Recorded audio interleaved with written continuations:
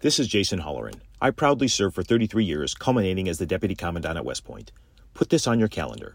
World War II weekend inside Old Bethpage Village Restoration on Long Island. Scores of operational vintage armor. In formation, May 18th and 19th. Nassau County Executive Bruce Blakeman invites you to join him in saluting America's greatest generation and all those who have worn the uniform in defense of our freedoms. That's May 18th and 19th, presented by the Museum of American Armor.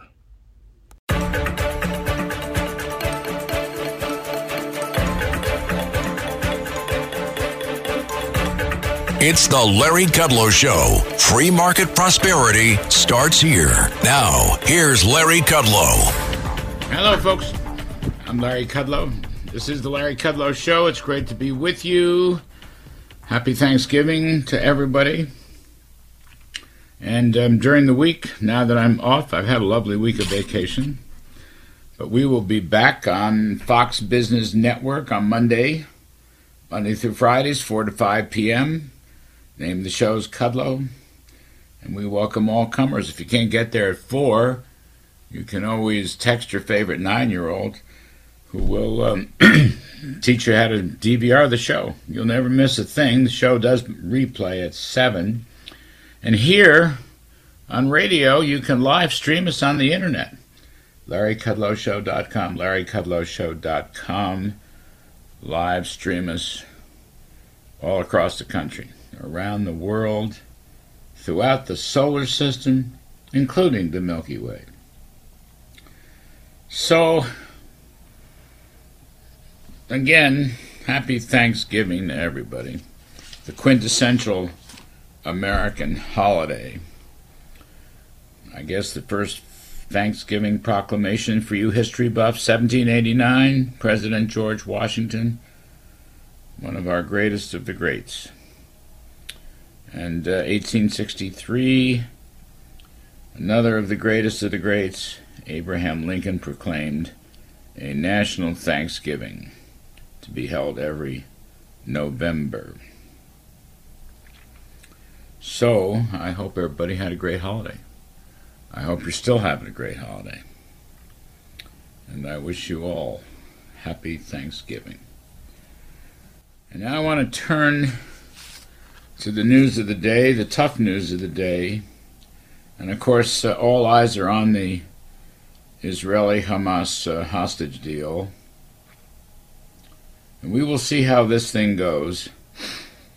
This is a wonderful thing for the women and children, the Israeli women and children released by Hamas, by the terrorist Hamas. So we will celebrate that. And I know throughout Israel celebrations are going on. But it's a tough deal for Israel. Let's make no mistake about that. It's a very tough deal for Israel. You'll have at least the outlines of the deal, roughly 50 Israeli hostages to be released by Hamas, some 150 Palestinian hostages released by Israel, women and children released by Hamas, but 150 or so under 18 and female operatives from Israel.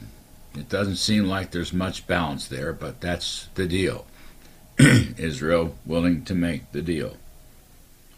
More or less 10 hostages per day in return for a temporary ceasefire, a pause. We will see how this plays out. We will see how this plays out, but one of the most troubling parts of this, to me at least, and others, is that Hamas, in some sense, the terrorist Hamas, the murder Hamas, they get to set the timetable. I mean, if they dribble out 6 hostages here, 8 hostages, 10 hostages, what is supposed to be, I guess, a 4-day ceasefire might linger. Might be 10 days, might be 2 weeks. And that's not helpful to Israel. The enemy gets to set the terms of the pause, and they could extend the pause if they want to. And of course, Hamas, terrorists, murderers, liars, they will use this to resupply, refuel so-called humanitarian aid coming in across the Rafah border with Egypt.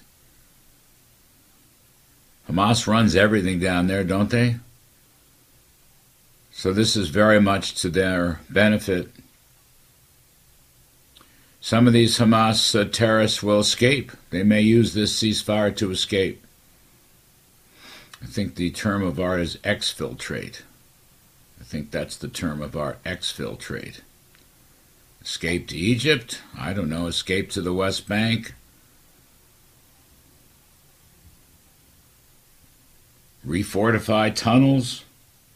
I mean, Israel has so much momentum going into this so-called ceasefire. Momentum to ultimately annihilate Hamas, which is what all civilized people want Israel to do. The only democracy in the Middle East, America's great ally.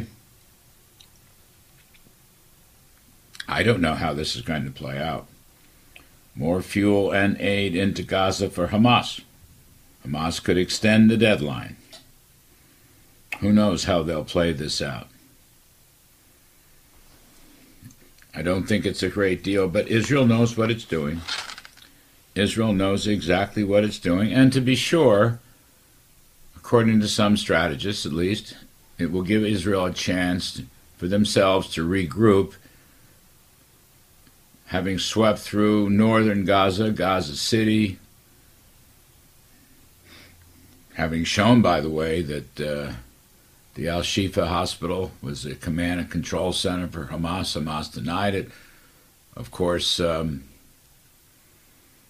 they've been proven liars again. Good story, by the way. Carolyn McCoy in the New York Sun. Good story about that. Somehow all the human rights groups are overlooking the fact that Hamas lied. Israel told the truth. Command and control underneath the hospital. That's what they do, of course. We know that. Human shields. Disgusting. Terrorists. Criminal. Murderous. But Israel will have a chance, I suppose, to regroup, and they will get ready for the next leg of their annihilation mission into southern Gaza. And that is all to the good. That is all to the good. And then there's a story that nobody likes. I don't know whether this is coming off of Breitbart, but it's a direct quote. Biden hints at conditioning aid to Israel on reducing bombs in Gaza. President Joe Biden on Friday hinted that he was considering conditioning aid to Israel on its military reducing bombing in Gaza in its offensive against the Palestinian terrorist group Hamas. During a press conference yesterday, a reporter asked him, Mr. President, are there members of your party who would like to see conditions placed on aid to Israel? What is your view on that? They would like to see, a reduction in the bombing and that sort of thing. And Biden indicated it could be considered later down the road. Quote, well, I think that's a worthwhile thought, but I don't think if I started off with that, we'd ever gotten to where we are today, he said, adding we have to take this a piece at a time. All right. At least he backed off for now. I have no doubt that members of his own administration would love to condition aid to Israel. No doubt. None whatsoever. Biden, of course, has trouble with the left wing of his party. He's got all these crazy people, the leader Rashid, and all these crazy people, Hamas supporters, hate Israel, anti-Semitic. His poll numbers are going down among young people who, for the life of me, I don't understand, but young people who do not know the facts seem to be some young people at least, on the college campuses in particular, but in some of the streets of New York and other cities, favoring Hamas, which is pure insanity. I'll talk about more of that as the show goes on. But at least Biden demurred, for the moment, of placing any conditionality on Israel. So there you have it. A lot of Thanksgiving. Thanksgiving is not an Israeli holiday particularly. It's an American holiday. I'm sure some in Israel celebrate Thanksgiving, and I am sure that the release of the first round of hostages brings joy to the hearts of the Israelis. That is a good thing. That is good. It is good. They deserve some joy in the middle of a war they did not begin. Hamas cannot be excused for anything. For anything. And we will see how this whole ceasefire plays out. We're going to take a break now. We have, by the way, former National Security Advisor, the great Robert O'Brien, will be on at the half hour. We're going to spend that whole half hour with Ambassador O'Brien and talk about how he sees this. He himself was a State Department hostage negotiator, knows lots and lots about this entire story, much more than I do. We'll see what Robert O'Brien has to say. We're going to take a quick commercial break here. When we come back, I want to raise the issue of Iran. The United States continues to appease Iran. Amidst all these discussions about hostage releases and the war, Iran and its terrorist proxies have bombed U.S. military assets. I don't know how many hits they've had. 70 hits? I didn't see anything in this morning papers what the latest number is, but we haven't done a thing about it, have we? Not really done a thing about it. So we'll talk about that. And then we'll talk about some wonderful Biden gaslighting about Thanksgiving holidays, how to stop those terrible MAGA relatives from spewing forth terrible MAGA stuff. Oh, MAGA, that's pro-Trump. There, I said it. I'm Kudlow. We'll take a quick break and we'll be right back. This is the Larry Kudlow Show. Now, back to the Larry Kudlow Show. Welcome back, folks. I'm Larry Kudlow. So I want to read, I have to move my mic around so I can get to my computer. No American hostages were released. I don't want to leave that out. I'm reading from the New York Times, byline Vimal Patel. Families of the Americans being held hostage by Hamas must wait longer to find out if their relatives will be among those released. President Biden said earlier this week that he expected the ceasefire deal between Hamas and Israel to result in American hostages returning home. They were not among the 24 people Hamas released in the first round on Friday. The ceasefire deal calls for Hamas to return 50 women and children in phases over 4 days, while Israel will release 150 imprisoned or detained Palestinians. At a news conference Friday, President Biden said he did not know when American hostages would be released, but that officials, quote, expect it to occur, end quote. He added that he did not know the conditions of the 10 Americans who are unaccounted for, and he did not say how many he expected would be freed over the next 3 scheduled days of release. Well, President Biden called the Friday release, quote, the start of a process. I raised that because there hadn't been enough discussion of those American hostages, has there? Not near enough.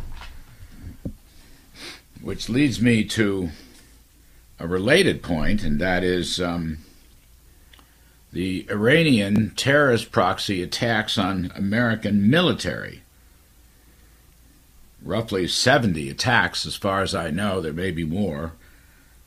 That story is not being covered, at least today, somewhat blocked out by the hostage release. But it would be nice to hear Mr. Biden be a little stronger about releasing Americans. That is, of course, an act of war. And so is the attacks on American military assets in the region, an act of war. We are at war with Iran. Iran has said 1,000,000 times they're at war with the United States.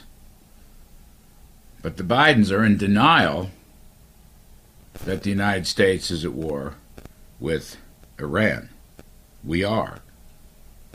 Iran wants to destroy Israel and destroy America. They've said it many times. Which leads to, of course, the utter stupidity of the American Biden administration attempts to reach some kind of nuclear deal with Iran, which in many ways is the precursor to this entire horrible Hamas war. But the Bidens sheepishly don't want to talk about that anymore. So that means I need to talk about that. The Biden administration, picking up where the Obama administration left off, has appeased Iran for years. The original nuclear deal, terrible deal that it was conducted, implemented by the Obamas. Trump killed the deal. Trump, by the way, killed the leading Iranian terror master, Soleimani. Killed him. Trump bankrupted Iran by implementing tough sanctions. Oil revenues virtually nil. Foreign exchange reserves virtually nil. The Bidens come in, try to restart the deal. By the way, their lead negotiator was an Iranian cutout named Robert Malley, who lost his security clearance in the State Department. They won't tell us why. And this Malley guy has at least one proxy, a woman, who was the chief of staff of one of the assistant defense secretaries for special operations, no less, reading all the cable traffic to and from. Go figure all that. Appeasement never works. We learned it in the 1930s. We've learned it ever since. Remember Ronald Reagan? We win, you lose. That was to communist Soviet Union. The Bidens don't understand that kind of toughness. Trump understood it. Other American presidents have understood it, but the Bidens do not understand it. We need deterrence. We need, as I've said many times on the radio and the TV, we need to sink a ship. We need to bomb an oil field. We need to bomb training centers in Iran or command and control to send Iran a message. America will not tolerate terrorism. That's one of the things missing from this conversation. I'm Kudlow. We'll be right back. When you need mealtime inspiration, it's worth shopping Kroger, where you'll find over 30,000 mouth-watering choices that excite your inner foodie. And no matter what tasty choice you make, you'll enjoy our everyday low prices, plus extra ways to save, like digital coupons worth over $600 each week. You can also save up to $1 off per gallon at the pump with fuel points. More savings and more inspiring flavors make shopping Kroger worth it every time. Kroger, fresh for everyone. Fuel restrictions apply.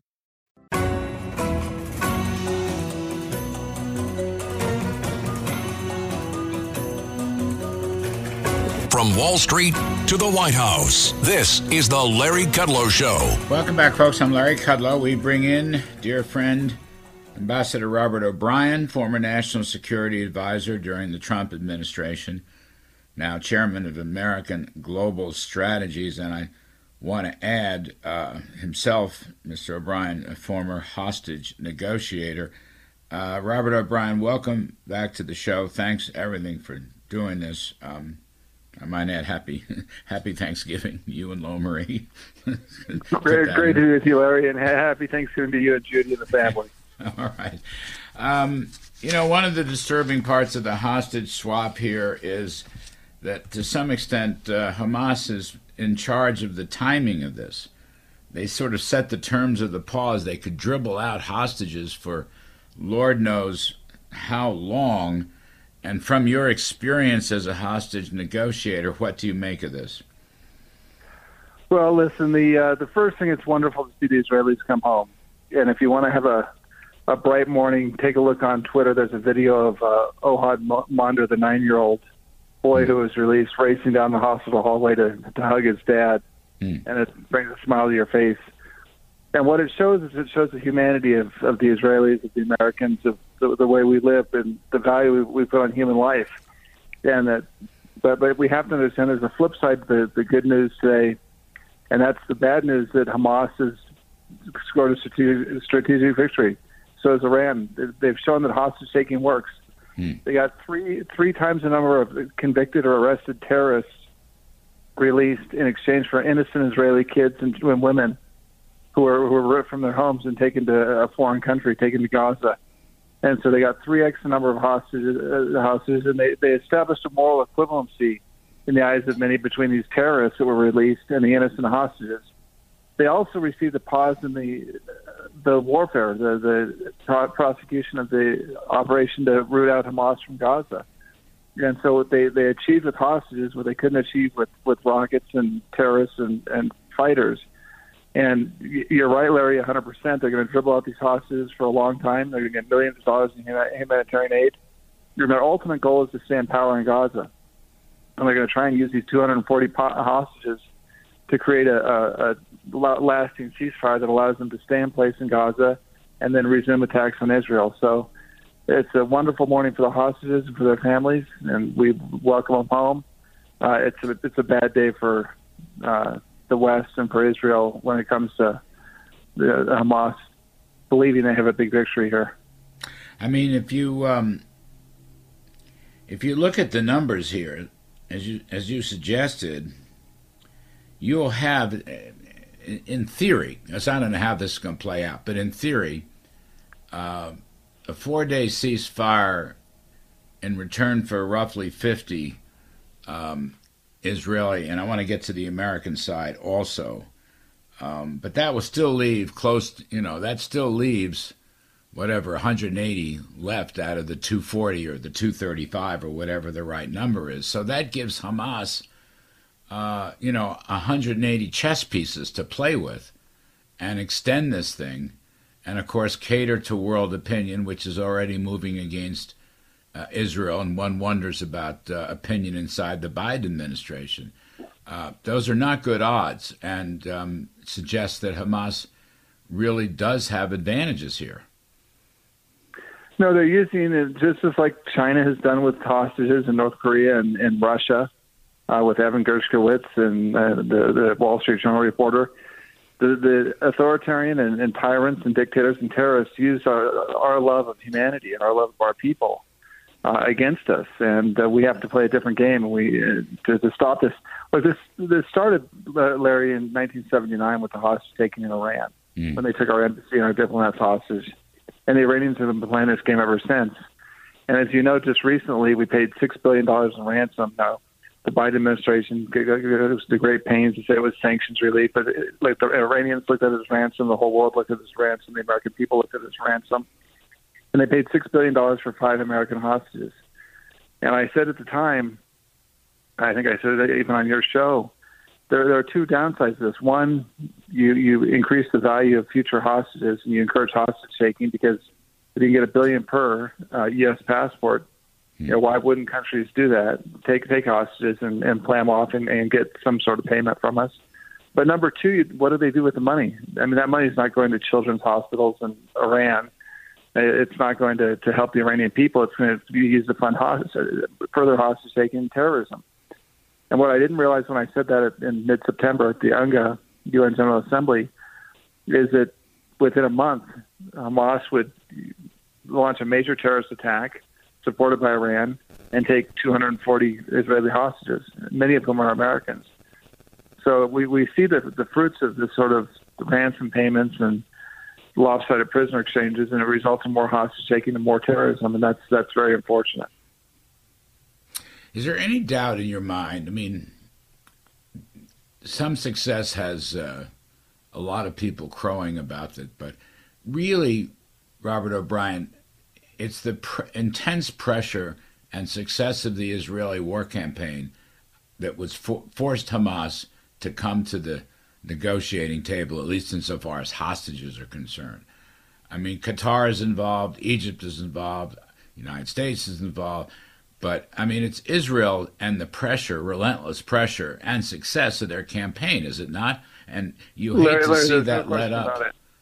No question about it, Larry. You're 100% over target on that one. And look, we know this because one of my last cases I worked on as the Special Presidential Envoy for Hostage Affairs before becoming National Security Advisor was trying to get the remains of Hayder Golden and another IDF soldier out of Hamas. Now, this is an instance where Hamas had killed 2 IDF soldiers, dragged them back to Gaza through the tunnels, and were keeping the remains for many years and trying to trade the remains so that they could be buried and rest in peace in Israel and have their family have some closure. But Hamas is using their remains to try and get concessions from Israel.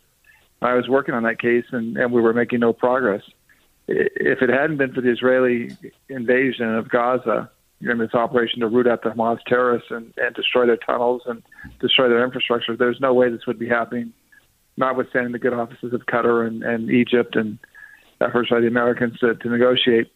But the other thing is here, Larry, we've got a bunch of Americans that are held hostage in Gaza. Yes. Why weren't they released first?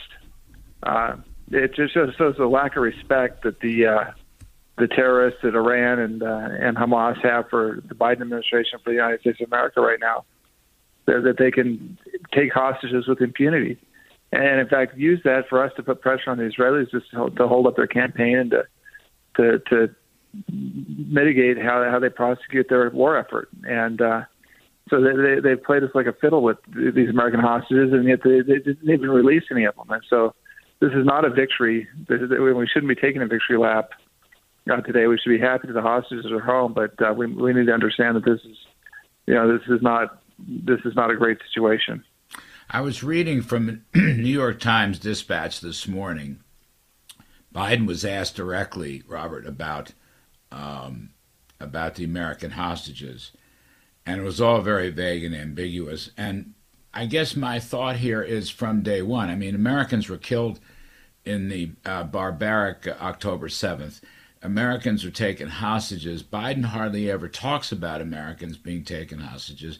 Why wouldn't he want to have a much more aggressive, much more militant, much more bigger warning to Hamas and Iran, for that matter, the ultimate puppeteer and paymaster, about the Americans who have been killed and who have been taken hostage? Why wouldn't he want to make a bigger deal about that?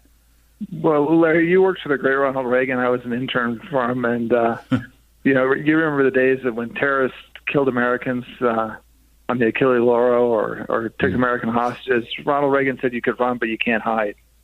And we bombed Libya, and we took deterrent action. President Trump did the same thing with the al-Baghdadi raid. I mean, part of that raid was to bring to justice a man who killed 4 Americans, Kasich and Soloff and Mueller and Foley, and brutally beheaded the 3 males and killed the female. And so there was a consequence to these terrorists for taking American hostages and for engaging in terrorism and killing Americans. Where is that sort of behavior now? I mean, you'd think we'd be right there with the Israelis, using our Marines, our special forces to root out Hamas for killing Americans and taking Americans hostage. And at a minimum, the Hamas, when they realized they had Americans, should have released them and sent them to the border immediately and said, please don't take it. We didn't mean to do this and we're sorry. Instead, they're keeping the Americans for the last because they know they can probably get further concessions from the Biden administration. They saw the Biden administration pay the Israelis billions of dollars. Maybe they're hoping to get billions of dollars in addition to making the Israelis stop their campaign. So it's just a very different attitude of the Obama administration and not the Biden administration, of this idea that if they stretch out their hand to terrorists and to dictators, that they'll somehow, the bad guys will somehow unclench their fists. But we've seen an unmitigated series of catastrophes, from Afghanistan to the invasion of Ukraine to the invasion of Israel by Hamas with Iranian backing.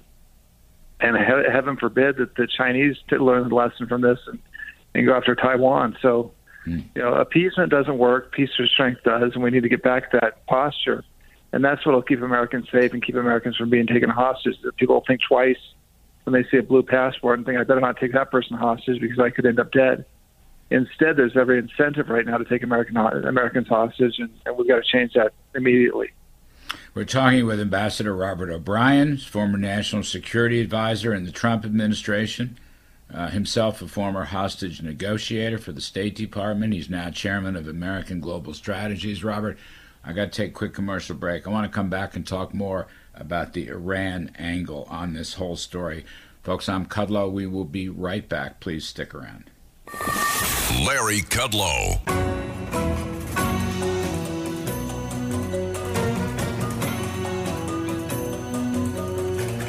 From Wall Street to the White House, this is the Larry Kudlow Show. Welcome back, folks. I'm Larry Kudlow. We're talking with Ambassador Robert O'Brien, former national security advisor in the Trump administration and a former hostage negotiator, now chairman of American Global Strategies. Robert, thank you. I want to talk some more. The Iran angle is sort of off the front pages right this second because of the hostage exchange and so forth. But the reality is the Bidens, picking up where the Obamas left off, have appeased Iran from day one. They've got an Iranian cutout who was the chief negotiator, this Robert Malley person. He's got somebody in the Defense Department. Malley lost his security clearance. They won't tell us why. He's got a protege in the Defense Department, chief of staff to an assistant secretary. Meanwhile, Iran's proxies continue to whack away at American military assets in the region. I don't know what the number is. It was up to 70. I don't know where it is now. And all we've done, all the United States has done, is little pinprick responses. So, how do you read this? And when will the Bidens buck up? Yeah, there's this unfortunate belief that somehow Iran is a force for good in the Middle East in the Biden administration. And you're right, it carries over from the Obama administration. They had Rob Malley, and Rob Malley losing his security clearance, and but he landed a cushy job at Princeton, so they're taking care of him. He still hasn't been fired; he's only suspended. But that's going to be a major scandal when we, find out how close Malley and his cohorts were with the Iranians. I mean, we have a woman who's chief of staff of the Special Operations and Low Intensity Conflicts department at DOD, and she would write the Iranians and request approval to appear in front of Congress, making sure the Iranian Foreign Ministry let her testify in the same panel as quote Jews. So I mean, we've got a real problem here. They believe that somehow Iran is this great civilized country that if we can only give them enough money, give them enough respect, appease them enough, that they'll become our friends. And what I've said all along is, look, the Iranians just aren't that into us. I mean, they chant death to America. That's never going to change. They have a universalist ideology, just like we have a universal ideology of freedom and liberty and the brotherhood of man. They have an ideology that believes in the return of the 12th Mahdi. They believe that everyone will have to become a Shia Islamic follower, and they believe that's a worldwide thing. So the ideologies of the two countries, which are both universal, they both believe that one is going to win out over the other, and I hope that freedom and liberty and humanity win, but the Iranians have a different view, and you're not going to convert them to becoming friends of America. And yet the Biden administration, preceded by the Obama administration, believed that they could somehow convince Iran to be on our side, and it's never going to happen. And it doesn't matter how much they pay them. And the sad part is the Iranians view that as a sign of weakness. They don't view it as a sign of strength. And they kill dissidents, and they kill women, and they take gay and lesbian Iranians and throw them off buildings, and they hang their opponents and slaughter protesters, and they take Americans hostage. When will we bloody Iranians for these attacks on U.S. military assets? When will we enforce the sanctions? When will we stop an oil ship from going to China, or sink a ship, or impound a ship?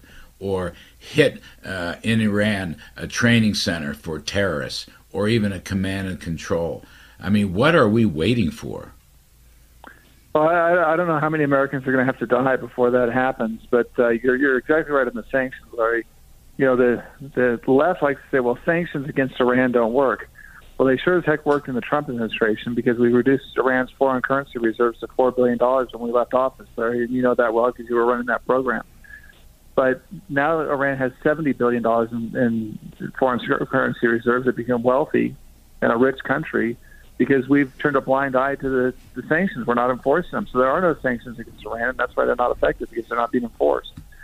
As with our troops, these pinprick attacks make Clinton's cruise missile attack on the aspirin factory in Sudan look like a Normandy invasion. I mean, there's nothing. There's no deterrence. The Iranians are laughing at us. The Khatib Hezbollah, their proxy, is laughing at us. You know, we hit an abandoned warehouse somewhere and claim that it's restoring deterrence. The Iranians attack, and their proxies, Khatib Hezbollah and others, attacked our troops in Iran and Syria 80 times or more. We don't know how many more. It's probably more than 80. We've done a couple of these slap on the wrist, responses that do nothing to improve the life of our troops or protect them or keep them safe. And I think we're going to have a real tragedy. At some point, we're going to lose a bunch of Americans, and people are going to wonder, how did this happen? Just like they wondered, how did the withdrawal from Afghanistan happen in such a chaotic fashion? And it's because when you abandon the protection of your troops and forces, and you abandon deterrence, it's provocative to our adversaries. Now, America's not a weak country. We're a very strong country. We're not more fundamentally weak than we were, 3 years ago. But when we appear weak, that's provocative to our adversaries. So it's time to start showing the world, and this is a bipartisan thing. This is something I hope the Biden administration does. It's not a political issue. I hope they put us back on a peace of strength posture and protect American citizens and American soldiers and sailors, airmen, and Marines. Last point, question for you.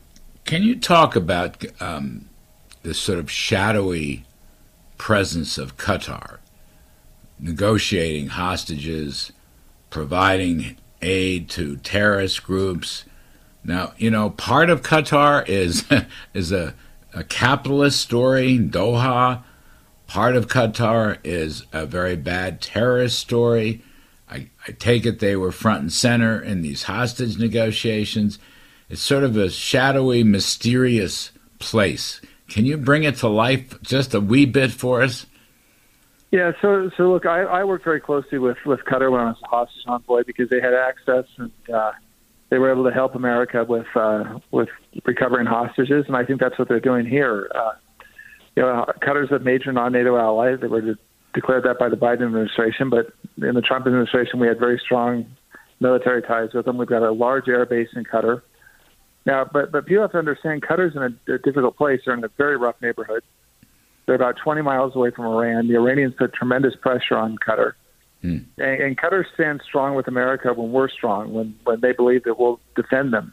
But there are only 300,000 Qatari citizens. They're a very small country compared to Iran, so that they've tried to carve out a role of somewhat of a Switzerland in the Middle East and be available for negotiations. And look, in my experience, they were always very helpful. I assume they're being helpful in these negotiations. But Qatar is only as strong as America is strong in deterring Iran, because, look, without America and without our air base there, the Iranians could swallow up Qatar in a day. All right. And so I think they're doing their best under a bad situation. Ambassador Robert O'Brien, great friend, so knowledgeable. Chairman now of American Global Strategies, former National Security Advisor. Robert, thank you ever so much. We appreciate it. Have a great weekend. Great to be with you, Larry. Thank you, buddy. Folks, we'll take a break and talk economics with John Carney of Breitbart on the other side of the break. I'm Kudlow. Straight ahead. Stay with us, please.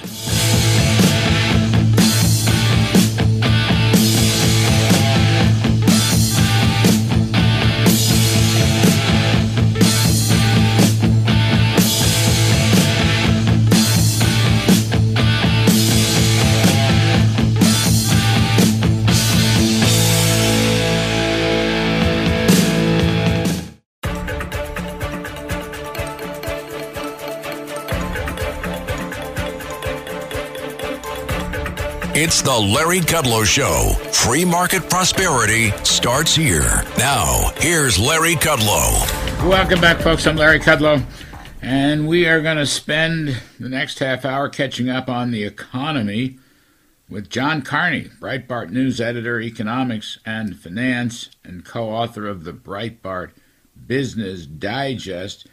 First of all, John, happy Thanksgiving.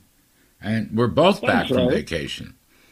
Yes, indeed. We both arrived just in time for Thanksgiving. All right, just in time for Thanksgiving. So, John, let's actually, I had one thing that I wanted to go through. The Biden sent out this wonderful MAGA alert. Did you see this? The MAGA alert on the economy, where they said, I'm looking for it in my notes here, that the inflation rate has really come down, and if you meet any crazy MAGA people for Thanksgiving, you should tell them that the inflation rate has come way down. The trouble is, John, let's see, the cost of a classic Thanksgiving dinner is up 30% over 2020. Let's see, turkey up 41%, pumpkin pie up 31%, a gallon of milk up 21%, veggie tray, 1 pound veggie tray up 23%, rolls up 44%. Now, in fairness, cranberries are down 22%, and I think eggs are down, although it's not on this list. I'm not sure where I got this. Oh, yeah, this is from the American Farm Bureau Federation. Right, so your put out point... this list every year, and they were very explicit this year to say, yes, prices have come down from the crazy levels we saw last year on a lot of items, but nowhere near enough to bring them down to where they were pre-Biden administration. We're still up a tremendous amount. So nobody, if you're paying 2% less for your turkey than you did last year, nobody's going to feel very good about that because you're paying 30% than you did 3 years ago, right? This is not the normal kind of inflation that we're used to seeing. And so people are still experiencing sticker shock when they try to, fill the table for Thanksgiving. And overall, the CPI is up 17% from February of 2021, the first month of Biden in office. Groceries up 20%. Gasoline up, 35%. Gasoline was about $2 a gallon at the end of 2020. So it's come down from the peak of $5, but it's still running about, I think, nationwide, John, about $3.50, isn't it? Yeah, and look, this is one of the things that the Biden administration keeps trying to do is they focus on a month of good data. They say, oh, look, no, things, inflation came down a lot. Inflation has slowed down. Go home and tell your family inflation slowed down. I really hope nobody actually took that advice because if you sit down at your mother or your aunt or uncle or your cousin's table and tell them that they're just imagining how much they spent to feed you, that everything's really cheaper, don't they know? I think that's going to be a little bit of a contentious Thanksgiving meal. The truth is that things are more expensive. That when you and this is one of the big problems with inflation. When you get a bout of inflation that runs up to 9%, 10%, 20% for food, it takes a long time to recover from that because the prices don't drop down. What ends up happening is even if you get normal inflation for several years, prices won't feel normal for even longer than that because you had these giant jumps that we had when Biden first got into office. Well, that's right. They shouldn't have let the cat out of the bag in the first place. Now they're paying for that. Your point, one of your recent Breitbart Business Digest, you're saying Americans are still worried about inflation. In fact, in the Michigan Consumer Sentiment Survey, inflation expectations actually gone up, not down. A lot. They've gone up by a lot, which is very concerning because, remember, people behave in ways, if they expect inflation, that actually can help contribute to inflation. One thing they do is they engage in preemptive buying. Because if you're worried the price of something is going to be 4.5% higher a year from now, you better buy it now. So what happens? That increases the demand and actually encourages the inflation. And then the same thing happens with wages. When you expect all the prices to go up by 5% rather than 2%, you hit your boss up for bigger wage, which then gives you more spending power, which then encourages the inflation. So it should be very concerning. I haven't seen enough stories about this apart from at Breitbart Business Digest, where people are saying something is going on. People were expecting just 3.2% inflation as recently as this summer. Why has this changed so dramatically over the last few months? Why has it changed? I mean, I thought inflation was dead. I thought the Biden slayed inflation. Remember, John, Joe Biden cut the federal budget deficit by $1.7 trillion. Oops. Right. Well, I think people are concerned about a few things. One, they can see how high home prices are and that raising interest rates didn't lower home prices. So that's probably playing a role here. I also think that people are worried the Fed has now stopped raising rates. And now I'm not saying that when the University of Michigan calls people, they say, yeah, they should have, people in their mind are thinking they should have raised another quarter of a point. But the Fed has backed off. They said, okay, we're done raising rates. They have another meeting this year. Nobody thinks they're going to raise in December. They're probably not going to raise. And now all the talk is, will they cut in May or June or July? But a cut is coming. So I think the public senses, wait, we haven't defeated inflation. We haven't gotten to where inflation needs to be, but we're already talking about cutting interest rates, and that could cause, pro-inflation. Plus, I think everybody knows the Biden administration is going to attempt to propose some sort of big spending plans in order to try to buy off votes as we go into this election year. They are in a panic. Biden is unpopular. They're going to try to come up with every way they can to try to convince people to vote for Biden with checks, right, with more money to them. That's a good point, John. Actually, there hasn't been anything written about that, but you're right. That's a very good point.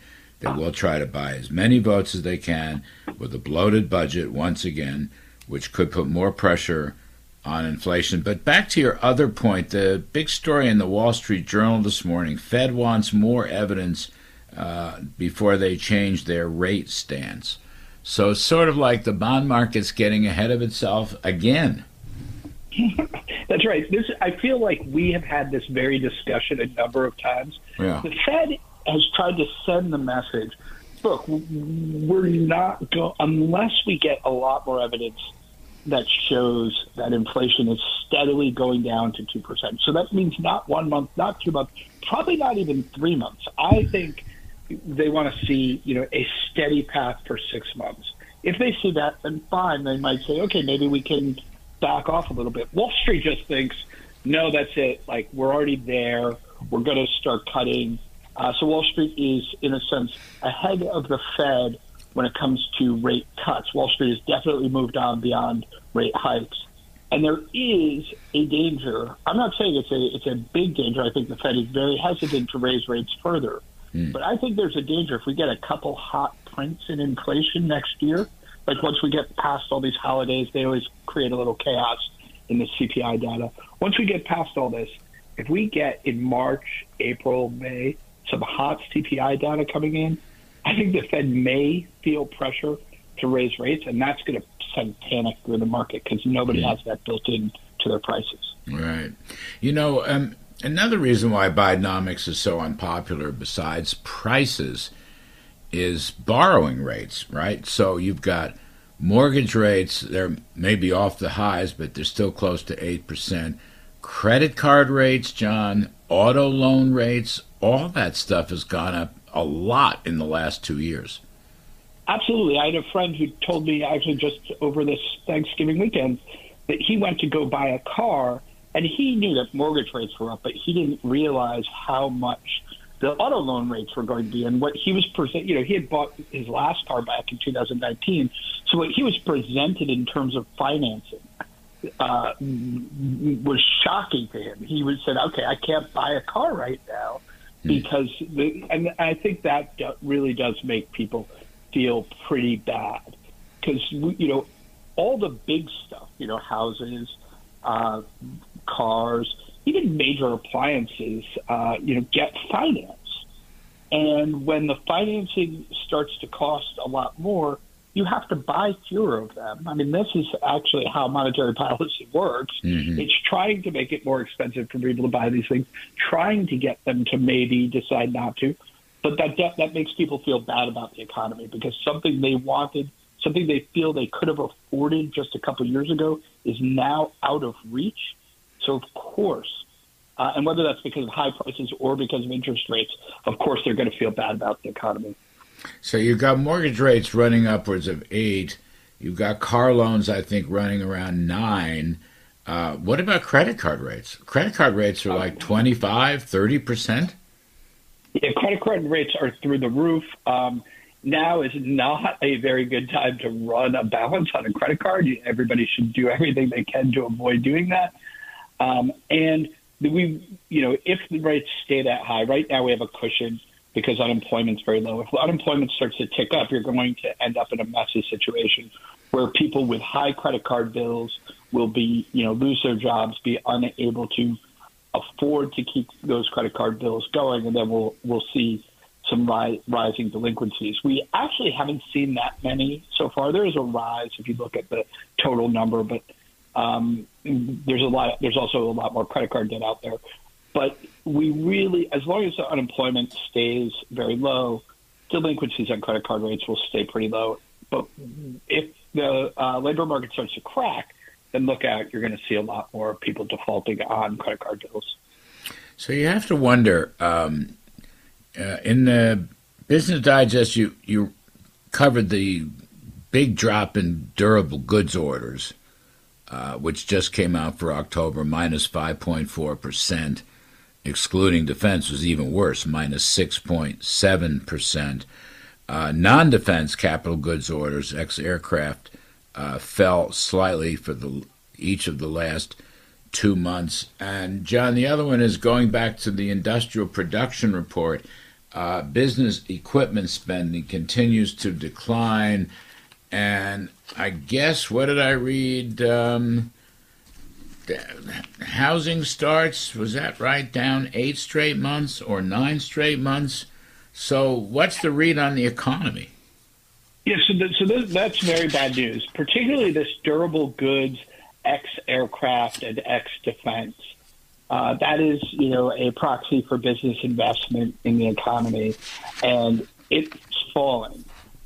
It's not clear how prolonged that will be, but it does seem like businesses, entered October weary about what was going to happen over the, businesses aren't just thinking over the next month, they're thinking over the next year.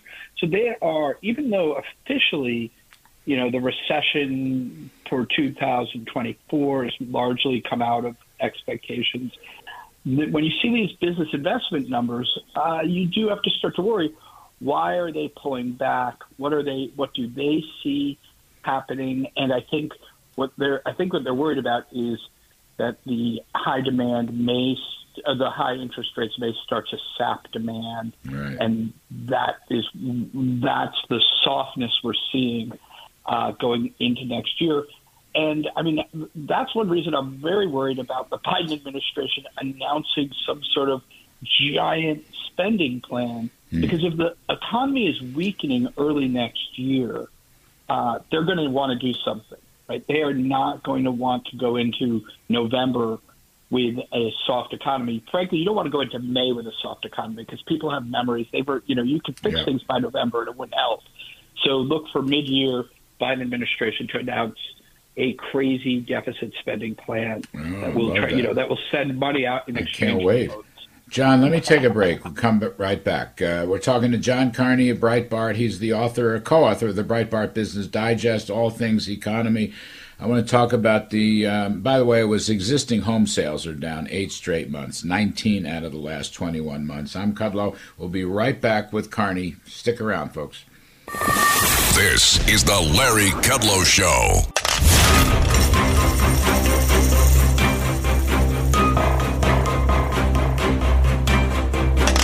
Now, back to the Larry Kudlow Show. Welcome back, folks. We're talking all things economy with John Carney, Breitbart News editor of economics and finance. and co-author of the Breitbart Business Digest. John, when we left it off, existing home sales down 8 straight months, down 19 in the last 21 months.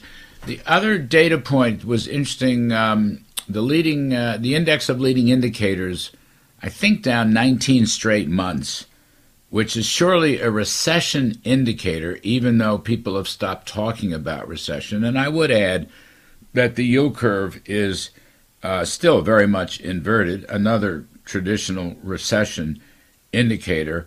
And last, the Atlanta Fed GDP tracker is 2.1% for the fourth quarter. It was the actual was 4.9 in Q3. So what about these forward indicators? I mean, no one's talking recession anymore. Is recession off the table? I don't think it is. I think people see how strong we were last year and think that that's going to carry through. I think that's actually a mistake. I think that there is a danger of a recession that could happen next year. Like you said, the index of leading indicators has been, got worse again. It had started to show some improvement, but it just keeps getting worse and worse. That thing is definitely back in recession territory. I would say, and they combine all of these things. Maybe we get through it. Maybe we don't have a recession, but it's very rare that would happen. Things like the existing home sales are down in large part because if you sell your home now, you're basically trading into a higher mortgage. You have your 4% mortgage. You go try to buy your new smaller home, maybe a retirement home. Your kids graduated from college or out of the house. You buy your home, and now you're paying more even for a smaller home. That causes a lot of a low level of sales, and then of course would-be buyers are intimidated by the rates and they don't want to buy. So there's very low levels of sales. That actually can also cause some economic friction, because people who are more or less trapped in their lower rate mortgage can't move to, say, take a better job.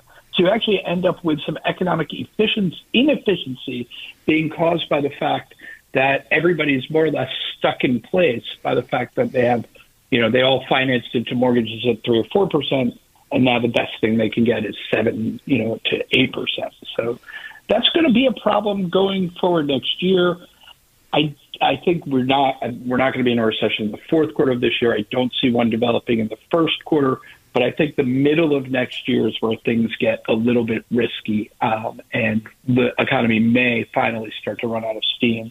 It'll be particularly risky if inflation stays high and the Fed has to make it clear that they're going to have to return to raising rates, which right now, again, that is so far out of people, like that will blindside people if it happens. And I think right now, I'm not saying it's definitely going to happen, but the market is just pretending it's impossible for inflation to come back up.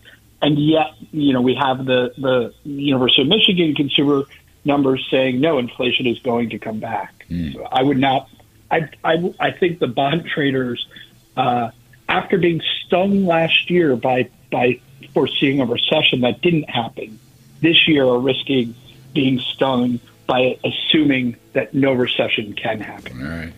Well, we wait for supply-side policies, lower taxes, deregulation, and a sound dollar. But we'll wait a little while longer. John Carney, 2025. Yes, 2025. John Carney of Breitbart, thank you ever so much. Folks, we're going to take a quick break. Other side of the break, we're going to talk some politics with Roger Stone. I'm Kudlow. We'll be right back.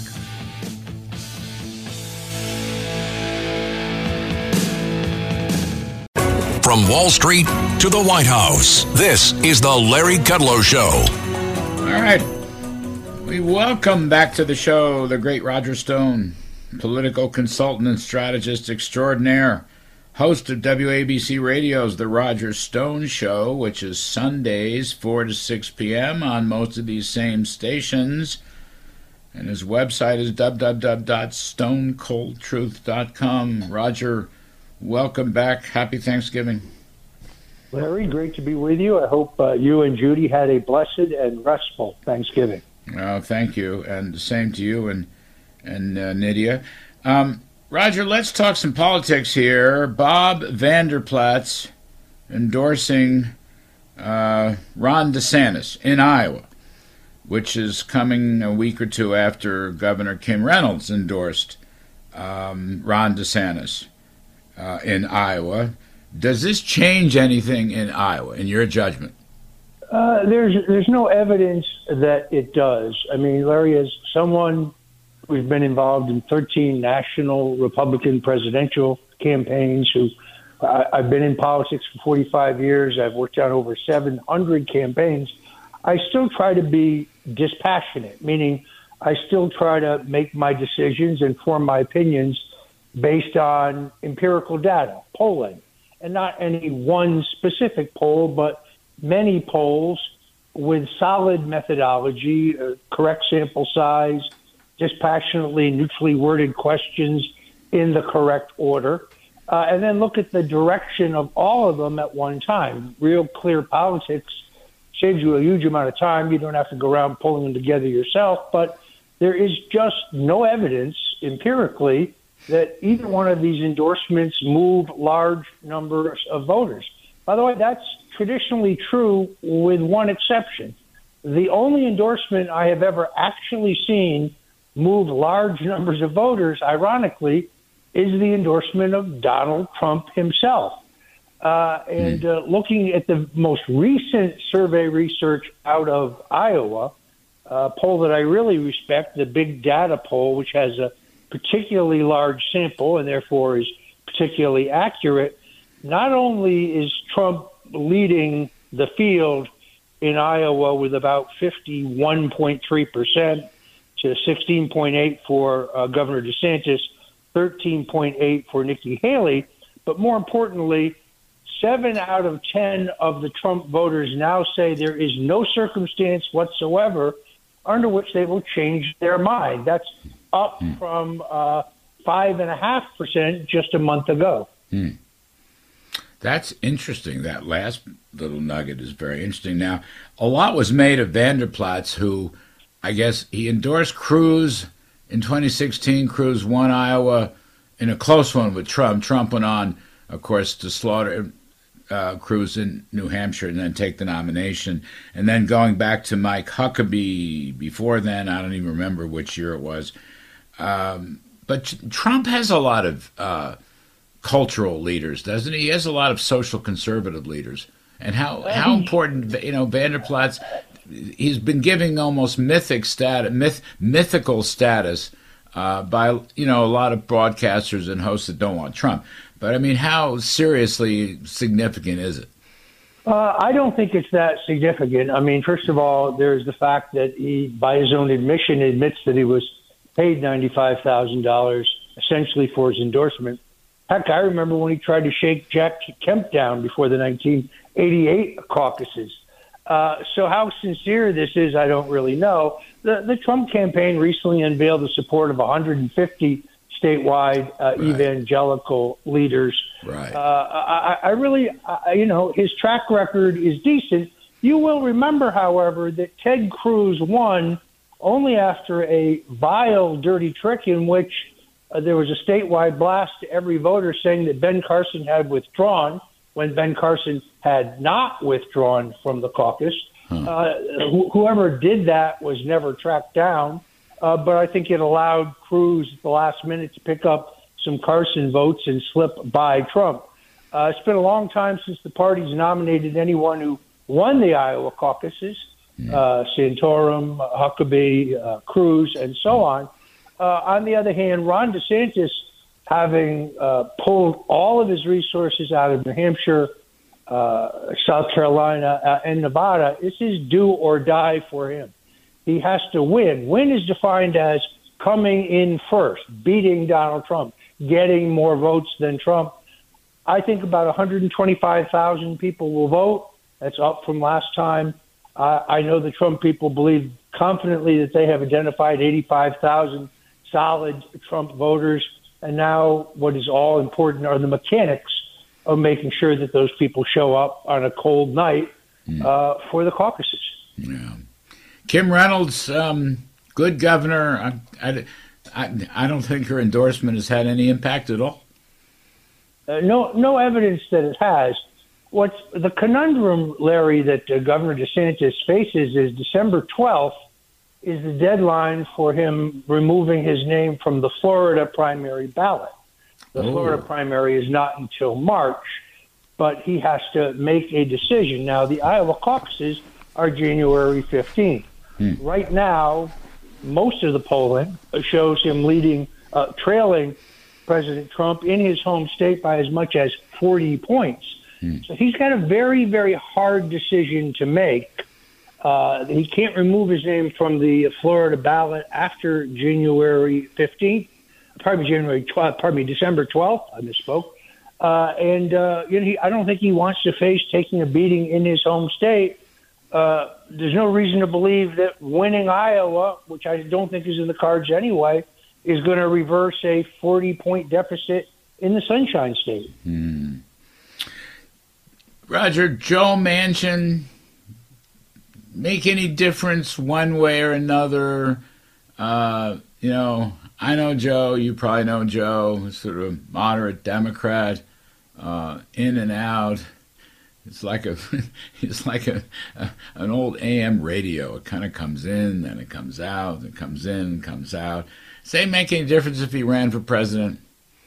Well, I mean, you got two potential independents here that could make some difference. Robert F. Kennedy Jr., the overwhelming polling shows that if, and this is a gigantic if he can get on the ballot, which is extraordinarily different. Remember, the ballot access rules and laws in every state are written by Republicans and Democrats working together to try to avoid any serious competition, both in primary contests, also in general elections. So the rules are arcane, expensive, labor-intensive, complicated, subject to legal challenge.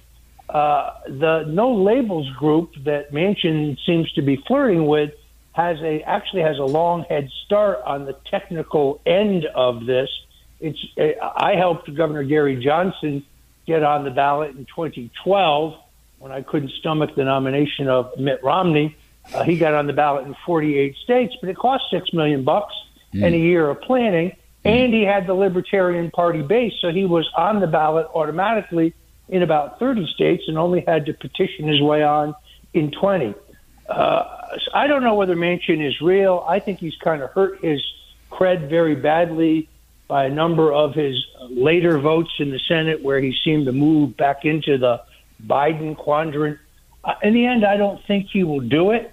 As you know, Larry, the tradition in American politics is that independent candidates kind of run stronger early on in the polling, but then they tend to fade as voters begin to realize that not only are they unlikely to win, but that voting for them, like, for example, voting for Robert Kennedy, might inadvertently get you Joe Biden, which is the result you really don't want. So whether it is Perot in 92 or 96, or whether it is George Wallace in 1968, who got on the ballot in most states, those candidacies tend to really fade as Election Day gets closer. I remember John Anderson, Congressman John Anderson, in 1980.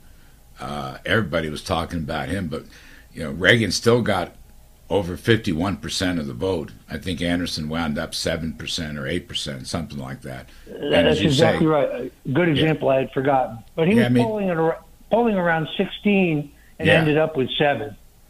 Although Ross Perot, I think, hurt Papa Bush, didn't he, in 92? If you actually go into it and examine it, what you'll find is that half of those voters would not have voted for anyone else, and then the rest of them split about evenly. So you can't. I know that's the lore, but you can't definitively say that. I think in the end, he may have taken slightly disproportionately more from Bush the senior, but not enough to change the race. Just on another subject, though, talking about these polls, the numbers of black Americans, actually one poll 22%, but a whole bunch of polls show Donald Trump picking up extraordinary amount of black Americans, which in some sense were the heart and soul of Joe Biden's campaign in 2020. What do you make of that? And can that last? I mean, the one that I recall was 22%. That might have been New York Times, Siena. I don't remember, Roger. Yes. But let's suppose, Trump were able to pick up 15 or 16 or 17%. That in itself would be something of a revolution, would do great damage to Biden and great help to Trump. Yeah, it would be seismic, and you're right. We see it everywhere in all of these polls. So whether it is the New York Times Siena College poll, the methodology of which I respect, or whether it is the Bloomberg Morning Consult poll, the methodology, again, which I think is valid. You've seen Trump making solid gains, both among Hispanics and African Americans separately. And I think one of the things that would be incumbent on the Trump campaign to do is to build on that. Look, go back to the concept of black capitalism. They don't want to be employees. They want to be employers. They want that black Americans want their piece of the American pie, and prosperity and opportunity, as well as social justice. I think those things are very appealing. Trump means jobs. Trump means economic growth and opportunity, and that's not just for people like you and I, Larry. That is for everyone. Ben Carson came out with a very strong endorsement of Trump, former cabinet member.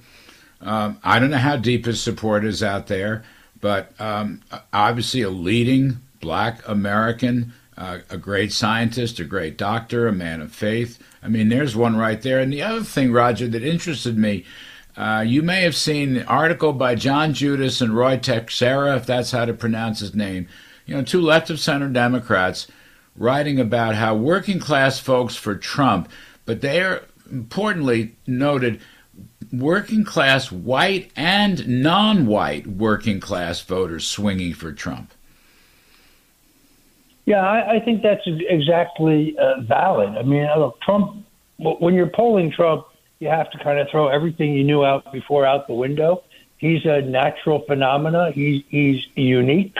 But there's a reason why he won and Romney and John McCain did not. You can find that reason in Milwaukee and in Detroit and in Philadelphia and its suburbs, and in Phoenix. It is that blue collar, working class, more likely to be Catholic than not, and a slight uptick among African Americans. I don't think that his last campaign capitalized on that as much as they could have. I think they will this time. I think they'll do a lot of things differently this time. But what's amazing is that Trump's national numbers in the polling pitting him against Joe Biden continue despite the enormous onslaught of vicious negative media against him surrounding these various, what I think are fabricated prosecutions in various jurisdictions as well as federally.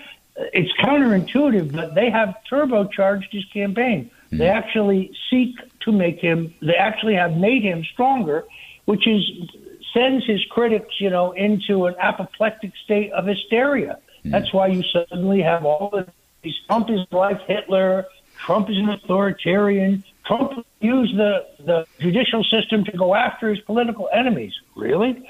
Trump will have the law enforcement attack those who are protesting. Really? This is all out of Alinsky's rule book. Everything they say Trump is going to do is precisely what they are doing today. Yeah, well, I think also, Roger, this time around is a very strong issues campaign. Besides, the two-tiered justice system, which has helped Trump, I know, but I think he's running on the issues. Economy, inflation, drill, baby, drill, and also the immigration issue, the border issue, Roger. It is huge. It will be even bigger this year than it was in 2016, and it was plenty big in 2016 when Trump rang the bell warning about that. No issue more important than economic growth. It's still the economy, stupid. No one really thinks Bidenomics is working. You see overwhelmingly in the national data across the board, about 43 to 45%, still name the economy as the number one issue. Yeah. Trump does these really excellent Agenda 47 videos where he goes into issues in great depth. But because they don't post them on X, formerly known as Twitter, they don't get the currency that they really deserve. And therefore, those who say Trump needs to talk more about issues, Trump is talking about issues. Yeah. Just have to look for it a little bit. You got it. All right, folks, the great Roger Stone. By the way, WABC Radio's Roger Stone Show, Sundays 4 to 6 p.m. Most of these very same stations. Nobody knows politics better than my pal Roger Stone. Thank you, Roger. We appreciate it very, very much.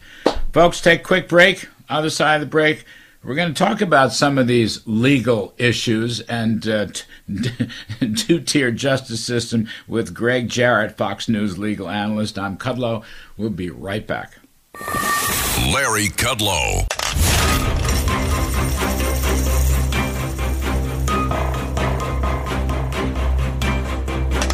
Now, back to the Larry Kudlow Show. Welcome back, folks. We welcome in Greg Jarrett, Fox News legal analyst, New York Times bestseller, and he's got a new book out called The Constitution of the United States and Other Patriotic Documents.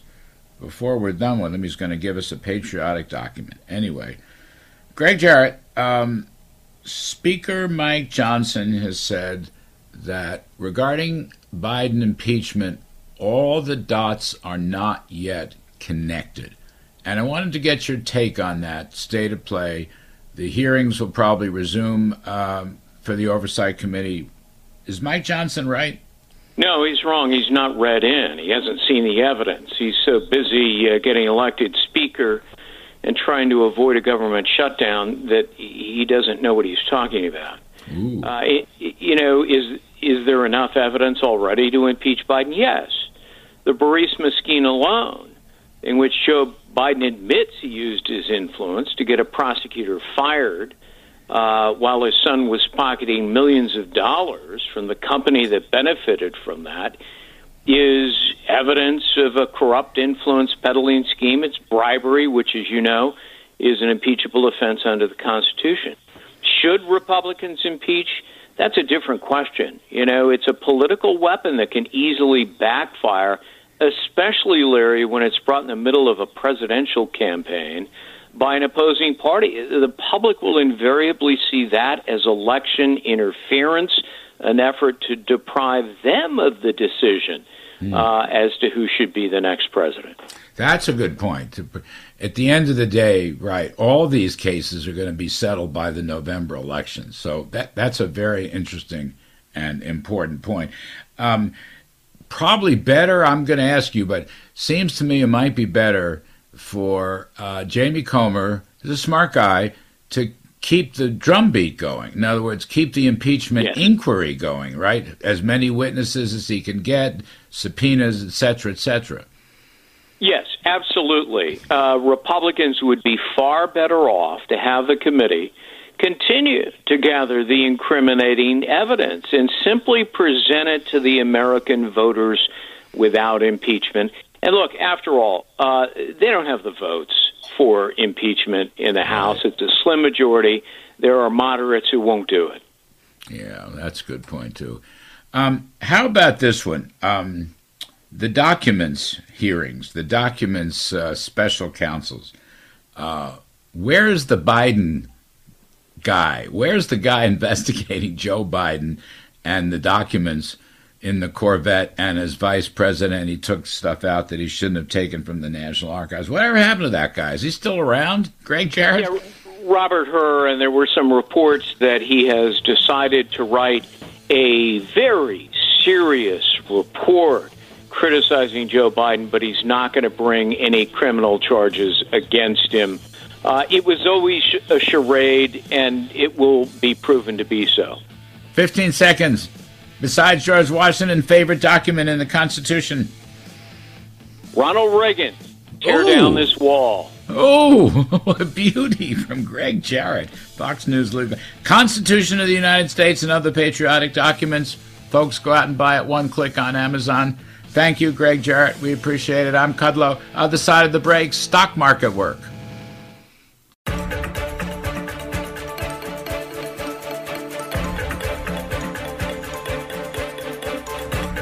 It's the Larry Kudlow Show. Free market prosperity starts here. Now, here's Larry Kudlow. Welcome back, folks. I'm Larry Kudlow.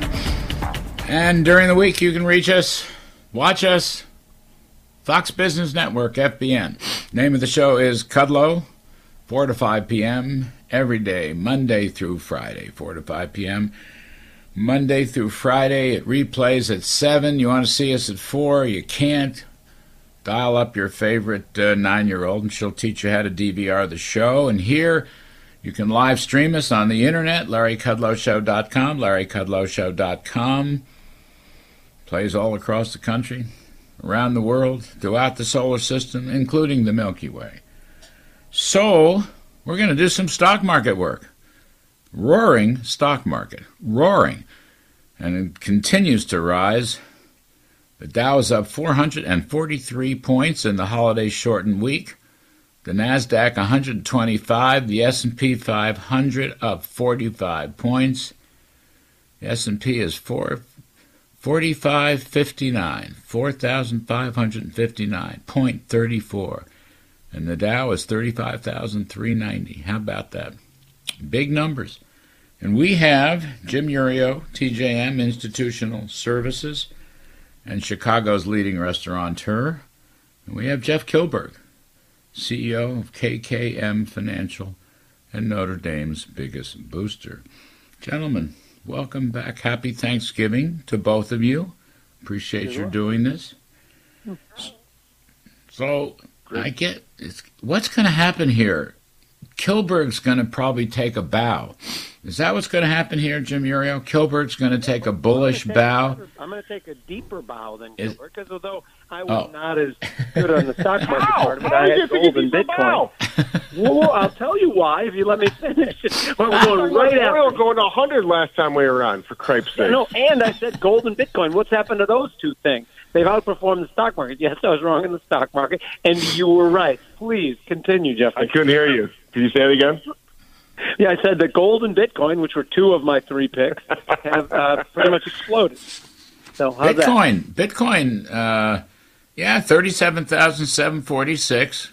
Bitcoin year to date is 128.2%. All right, how about those apples? And my thesis on that, like every time I go on a show, like, what's the thesis? And they expect some complicated thing. No, it's not very complicated at all. When BlackRock gets into something, I kind of want to ride their coattails. It's broader adoption of Bitcoin. I barely even know what Bitcoin is, as I've said a million times. But if the big boys are getting up behind it, then I kind of want to be on that team. All right. Dow's up 6.8% year to date, and the S&P 500 is up 18.7% year to date, and the NASDAQ is 36.2% year to date. All right, Jeff Kilberg, you're on. Well, I'm not going to take a victory lap, Larry, but I do appreciate the little hat tip. But for those listeners out there, Jimmy Urie and I have been elbowing each other for decades now. We are very good friends, but we do like ripping at each other. But I was right, so I will appreciate that you guys are giving me a little hat tip on that. But let's look at the VIX. The VIX is at 12.5, Larry. It's one of the biggest drops we've seen in the VIX, and this is all due to the fact that after a really rough August, September, October, the month of November, we're on a 4-week run here, and we're seeing the markets revert back to where they were because a lot of the money that we talked about was sitting on the sidelines. And we have seen earnings better than expected. So there's a lot of different components in here which are overcoming all the headwinds which we've seen. But with the VIX at 12.5, the S&P 500 at 4,600, it looks like Santa Claus is going to have the rally after all in the month of December. Interest rates kind of flat up a tad. 10-year 447. The 3-month T-bill, however, is 539. So you have a very inverted yield curve, which often spells recession. In fact, the 3-month bill to the 10-year note, when that inverts, it is virtually, I think historically since World War II anyway, almost spells recession. So Jeff Kilberg, stocks are not saying recession. Stocks look ahead by 6 to 9 months, classically, typically. So Correct. There's a disconnect here. I don't know who's right and who's wrong, but there's a disconnect. There is, but I'm going to go back to where I cut my teeth in the markets, which was the 30-year futures bond pit in Chicago, at the Chicago Board of Trade. And to your point exactly, Larry, what did we see in October when we really saw equity markets moving lower? It was the pain, it was the doom and the gloom, and it was Fed Chairman Powell talking about raising rates more. Well, the markets, for about a week after that Fed meeting in October, believed him. We saw the 10-year note go above 5%, and that was max yields for the year in the 10-year note. Once the market realized that, no, this cooler inflationary data is coming in, we're in a better spot than we have heard from the Fed. What happened to the 10-year note? It dropped 60 basis points. So to your point, I think the bond leadership, bringing the 10-year back down to 4.42 where it was last week, that has allowed equities to heal from a pretty couple rough months in September, October, and August as well. Jim Uriel, what is the outlook here? I mean, let's get right down to it.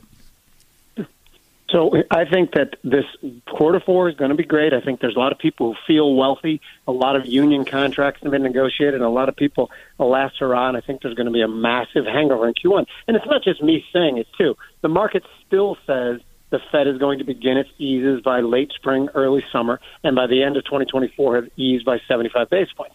You mentioned the yield curve being right now 2 versus 10s is about negative 40, let's call it. And I have a steepener trade on because my thesis is that as soon as the Fed starts to realize that things are declining, and they are, small business optimism, the lowest since 2013, that's below the depths of the pandemic. And credit card debt, $1 trillion, and the upward slope of that since April 2021 is what's really alarming to me. And I think there's a lot of bills that are coming due in the first, and I not even mention commercial real estate, which I think is one of the biggest risks. And at that point in time, I think the Fed will lower rates on the short end. I think the government is too silly to stop issuing huge amounts of debt and will push bond prices, yields up in the long end, and that's why I think the curve will steepen. And historically, the curve starts to steepen right when the recession is about to begin. So that's what I believe will happen too. And the stock, it's all wonderful that they've done great over the last few weeks. They're still in a massive range that where the top was put in right around when the hiking cycle began. They still have to compete against higher rates. There's no such thing as money on the sideline anymore because money on the sideline is earning 5%. So I don't love the outlook of stocks, but I don't think it's terrible either. How about bonds, Jim Uriel? Run me down bonds. So that's why I'm short the long end, because I just think the last two 30-year auctions have been sloppy as heck, and these are the first auctions that the Fed hasn't been involved in 15 years. So the market's saying to us, you're issuing too much debt.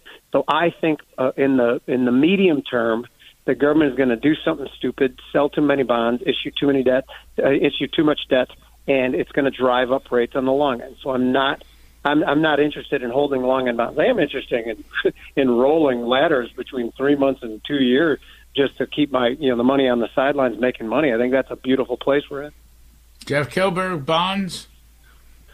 Yeah, I think bonds are. Jimmy is actually right. I believe you're going to see the curve stay. Yeah, sure enough. But what's fascinating to me is that the market is dictating the long end of the curve. I know Fed Chairman Powell was happy that his pounding of the microphone, talking about raising rates, was allowing the market to do the job for him when we saw the 10-year go above 5%. But I think the 10-year note will be tethered to 4.5% or even move lower here as we talk about these potential interest rate cuts in 2024. But we're going into a presidential election year.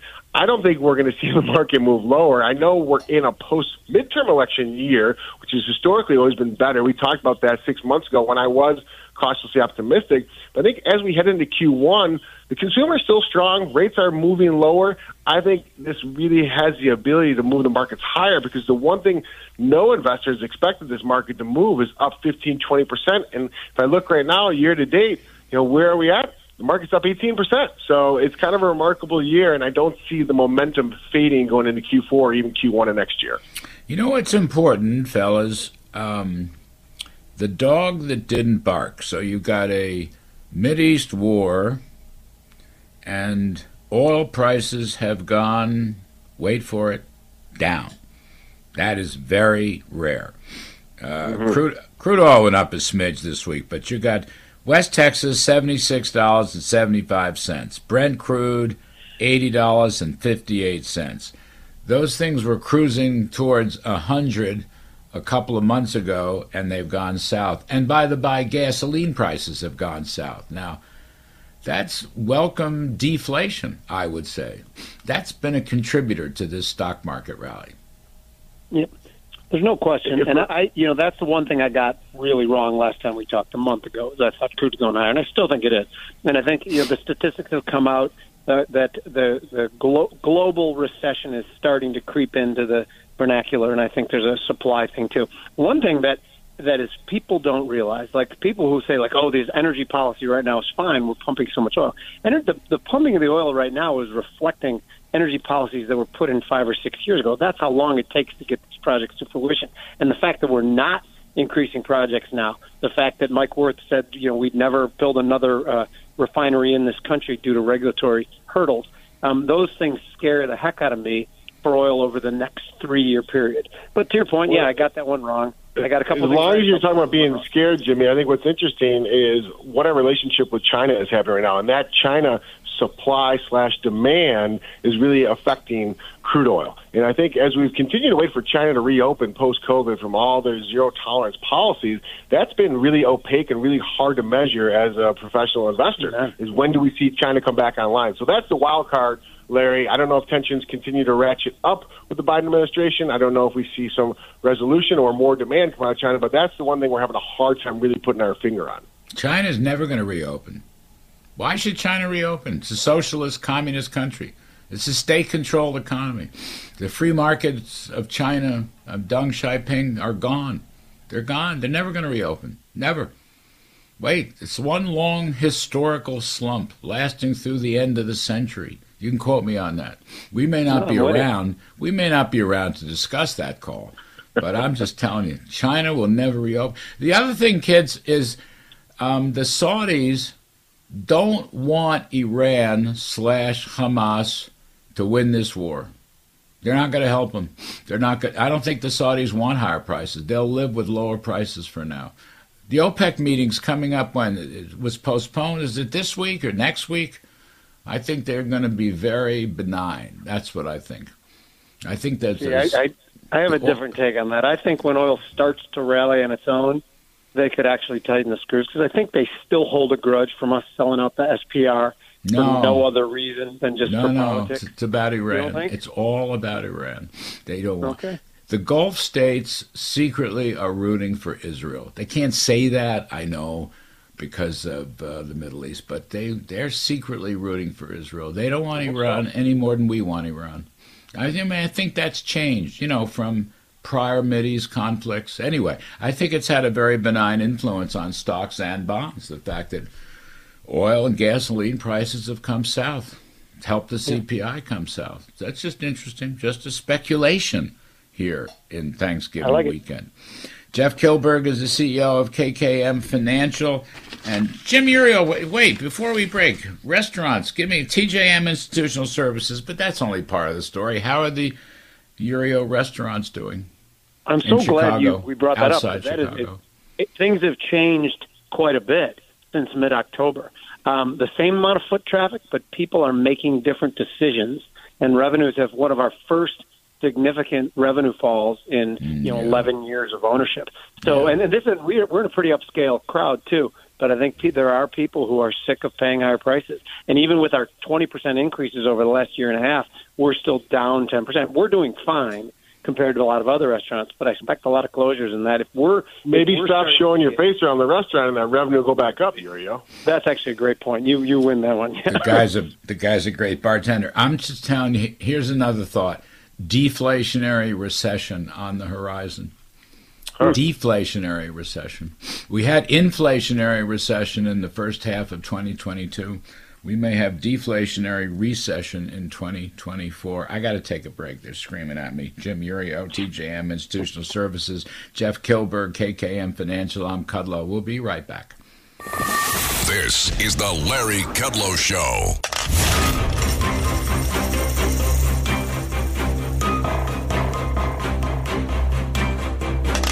Now, back to the Larry Kudlow Show. Welcome back, everybody. We're talking stocks and everything else in the world with Jim Uriel, Director of TJM Institutional Services, and Jeff Kilberg, CEO of KKM Financial. Jim Uriel, what's the outlook for commodities right now? See, I like it, and particularly ones like gold.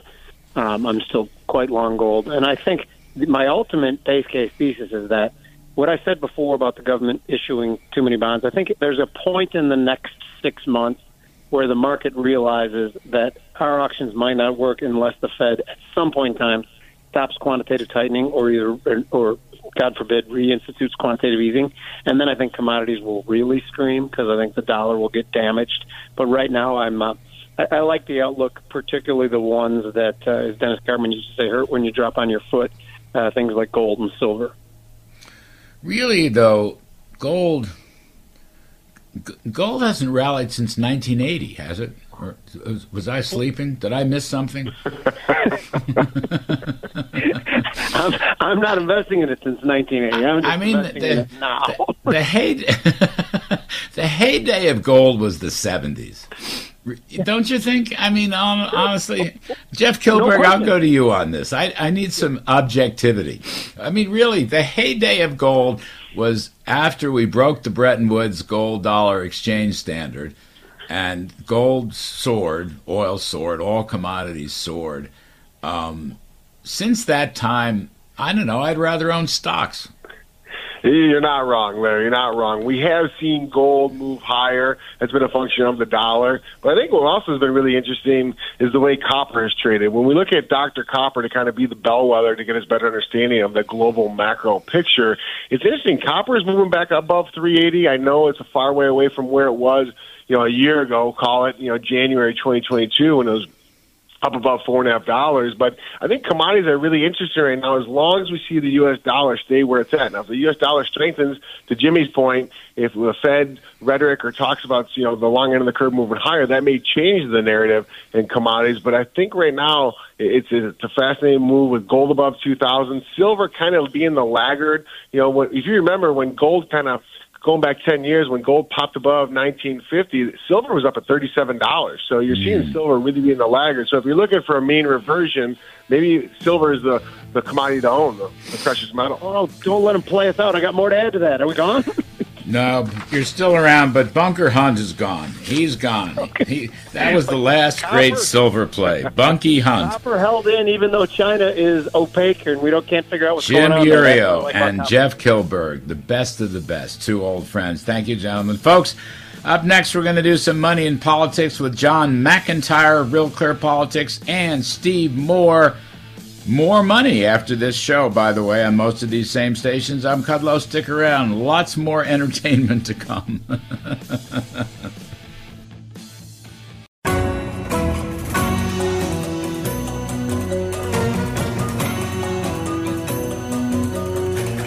From Wall Street to the White House, this is the Larry Kudlow Show. Welcome back, folks. I'm Larry Kudlow. We're going to do some money in politics with John McIntyre, President and CEO of Real Clear Politics and Real Clear Media, and Steve Moore of FreedomWorks, Committee to Unleash Prosperity Hotline, and WABC radio host of More Money on many of these very same stations. So, gentlemen, welcome. Happy Thanksgiving to both of you. I had some serious topics squirreled away on energy and healthcare and stuff like that. But I thought I would have some more fun, and I was looking at the Real Clear Politics polls. So let's see what we got here. Nationwide, GOP primary, Trump 60, DeSantis 13, Haley 10. In Iowa, Trump 47, DeSantis 17, Haley 14. And then, just for the heck of it, the ultimate November matchup, Trump 47, Joe Biden 45. So, John McIntyre, Donald Trump's on a roll. Question is it going to continue? He is on a roll. All right? He's just walloping everybody nationwide, Iowa. I didn't look at New Hampshire, but I'm sure it's the same thing. And he even beats Joe Biden in the process. So, John, what do you make of this? Trump the next president? Is it all over but the shouting? Well, let's just say that I can guarantee you. I can guarantee you it is not all over.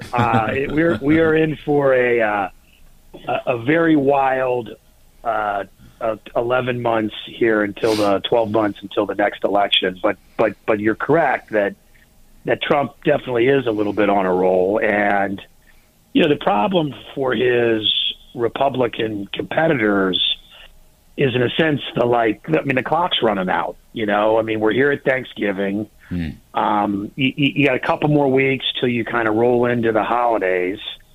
And Trump's not going to be at any of the debates, okay, that are here in December. And then, Iowa's January 15th, and New Hampshire follows pretty quickly after that.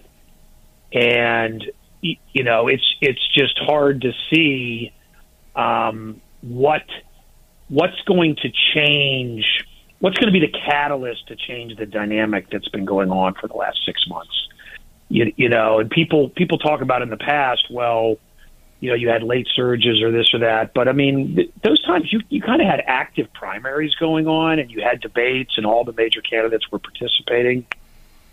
You don't really have that in this Republican primary now. It's more like an incumbent president running. Think about it like in Biden's standpoint. Biden's not participating in any debates, okay? And, when we track the betting odds of these candidates, too. Donald Trump's more likely to be the Republican nominee from the better standpoint than Joe Biden is likely to be the Democratic nominee. So, to me, the open question is just how quickly does the nomination wrap up? Because I do think that will have an impact on the general election dynamics. And I think if Trump wins Iowa pretty easily, and he goes in and wins New Hampshire pretty easily, and then the next two states, this is really over by March 1st completely. And then I think on the Republican side, you start to get things coalescing. If it turns a little bit into a two-person race with Nikki Haley or something and drags out a little bit longer, that could drag it out. And that would probably, hurt Trump's chances a little bit in the general. Steve Moore, at the beginning of this year, or if you go back to the midterm elections, November 2022, all right, a year ago, I don't think a lot of people would have expected Donald Trump to have the commanding lead that he has in the GOP primary and beating Joe Biden to boot. Steve Moore, what do you think has changed? What's worked for Trump to give him this commanding lead?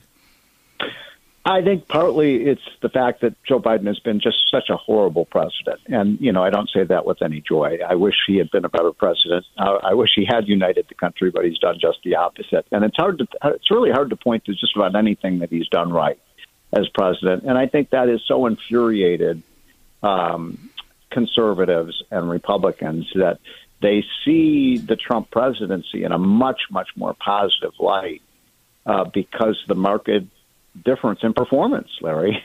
Everything from foreign policy to building the wall to the economy to energy policy to immigration policy and on and on and on. And I've said this for the 4 years now almost, that it doesn't matter whether you like Donald Trump. Do you like his policies? And that's where his policies are right there where America is. And I don't agree with every policy that Trump has. I'm not a big fan of some of his tariff policies, but 90% of the things that he did were extremely successful. And I think I agree with John. I very much doubt at this point. I don't see how in the world Joe Biden could be their nominee. I just don't see how can you imagine 4 more years of this? I don't think the American people could imagine that. And so, but just you do the compare and contrast and where we were. And I always go back to the old Ronald Reagan line, Larry. That was the first time I ever really paid attention to politics. In 1980, I remember in my college dorm watching the Reagan versus Carter debate. Remember that one? And Reagan looked right into that camera and he asked 100 million Americans, "Are you better off today than you were 4 years ago?" It wasn't complicated. And a week later, Reagan won a landslide election. Now, I don't think this is going to be a landslide, but I think Trump's policies are so superior to Biden's. That's the difference. But a year ago, Steve, just to follow up, a year ago, Ron DeSantis was a hot commodity in the Republican Party. A year later, I'll just say he's not.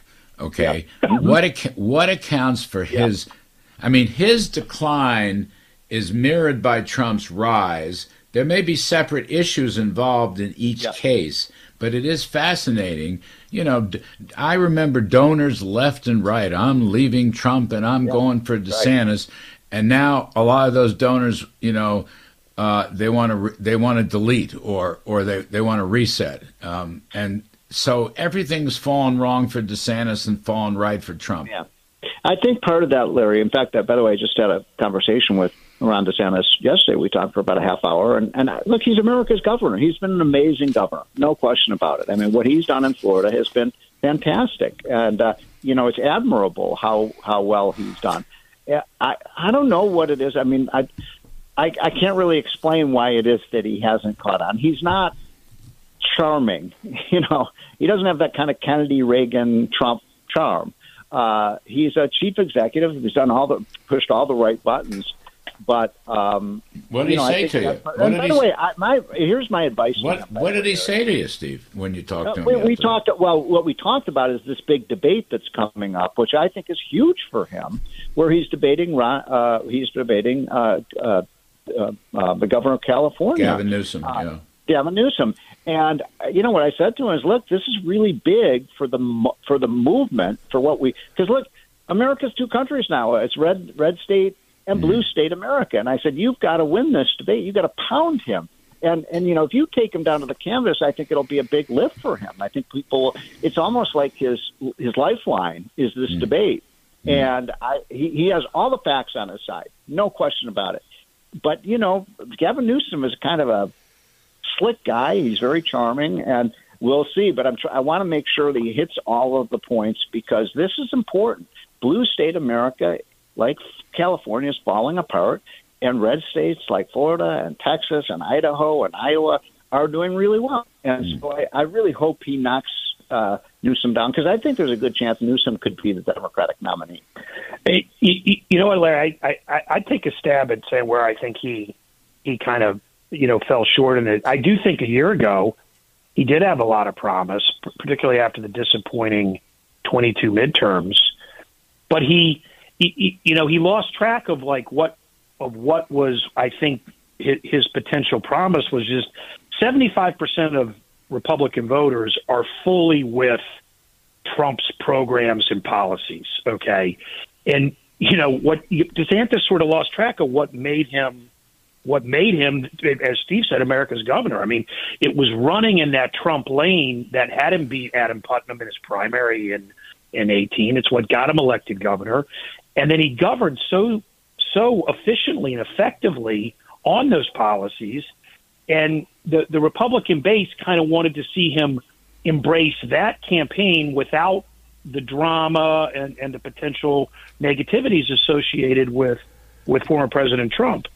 And I think there were two issues where he kind of stumbled. Was one, you know, on Ukraine, Republican voters are not in lockstep with where the Mitch McConnell Washington Republicans are. And he kind of didn't convey that. He kind of waffled a little bit on that in February and March. And then he also was a little too cute, I think, with the Democrats' weaponization of the wall against Trump, where he could have had an opportunity to just not play any games with that and just say, look, this is because that's what Republican voters wanted to hear. And I think, you know, from there on out, he just seemed like he was going after the 25% of voters that don't like the president, former president, as opposed to trying to win the 75% of Republican voters that do really like him. Good point. Well, all you read about in the early months of this year was DeSantis versus Disney. And I think everybody else was focused on the economy. And I remember, I'll put this out to both of you, but in the CNN debate, it wasn't a debate, but in the so-called CNN interview, you know, the CNN lady asked Trump how he was going to get costs down, get inflation down. Right. And without batting an eyelash, Trump said, "Drill, baby, drill." And then he and got a huge applause. I mean, a lot of people saw that. And then Trump finished the paragraph by talking about tax cuts and deregulation, thereby outlining an economic growth plan that DeSantis should have, but never got around to talking about, right? I mean, I think DeSantis believes in the same things, but he didn't articulate it. Trump stole it right there and then built on it. Trump running an issues campaign, unlike 2020, this was an issues campaign, more like 2016. And Ron DeSantis got stuck in legal hassles with Disney. I remember Kellyanne Conway saying, too much woke, not enough economy. And I think that really hurt DeSantis. And I don't remember when that CNN thing was. It was in March or something, or I don't remember when it was. But it was fairly early in the year, Steve. You know, it's like, this, as you say, the Trump policies, very popular. So Trump capitalized on the Trump policies, whereas DeSantis didn't. I mean, I think that really hurt DeSantis. Well, Trump is also a really, really great politician. And I mean that, I don't often like politicians, but he, you and I saw him give that speech the other night, Larry, at Mar-a-Lago with the America First Policy Institute. He knocked it out of the park. I mean, he's so, when he has his game face on, and I think he does now, and he's not whining and complaining like he was the first year after the election, he's very likable and charming. And, you and I have had dinner with him a couple of times. I mean, he seems relaxed. By the way, I don't know how he does it. Here, Democrats want to throw him in jail for 500 years. Yeah, that's right. How he maintains his composure and his he's also optimistic. He has that Reagan optimism that I love. And John, Biden helped Trump by trying to throw him in jail for 750 years. I mean, that helped Trump. No, that's a little bit my point with the DeSantis comment. He no question helped Trump, and the only way a Republican running in that context would to gain anything in a Republican primary was to attack Biden, attack Garland, attack the justice system. Right.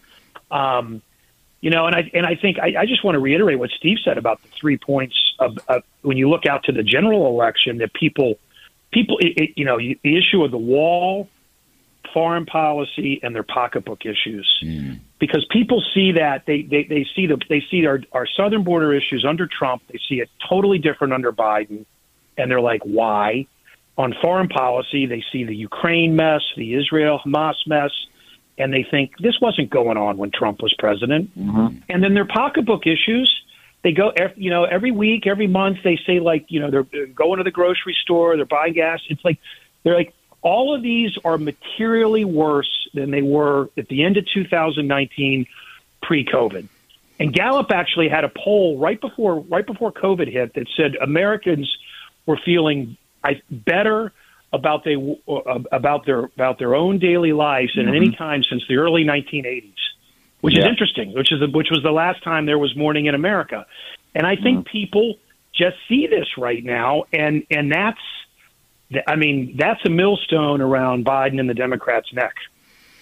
But it'll probably be a close election with Trump and Biden, don't you think, Steve? I mean, regardless of our sympathies and regardless of Trump's good showing, you got to figure the Democrats are going to do everything they can to block Trump, to steal the election, to whatever, all right? I mean, it's going to be a tough election. Yeah, look, on the 2016 election, what happened at the end, in my opinion, because remember all the polls, John probably remembers this, I mean, all the polls had Trump down 7-8 points, on Election Day. And I think what happened in the end, and maybe I'm wrong, John may know this, but I think what happened, a lot of Republican women who said they weren't going to vote for Trump, I think they kind of held their nose and voted for him. But they didn't vote for him, Larry, in 2020. If he can win back, in my opinion, those sort of suburban moms who do care about the pocketbook issues, but don't like Trump, don't like, maybe the way he acts or some of the things he says, then I think Trump can win. But it's going to be razor tight because this is a country that's so polarized right now.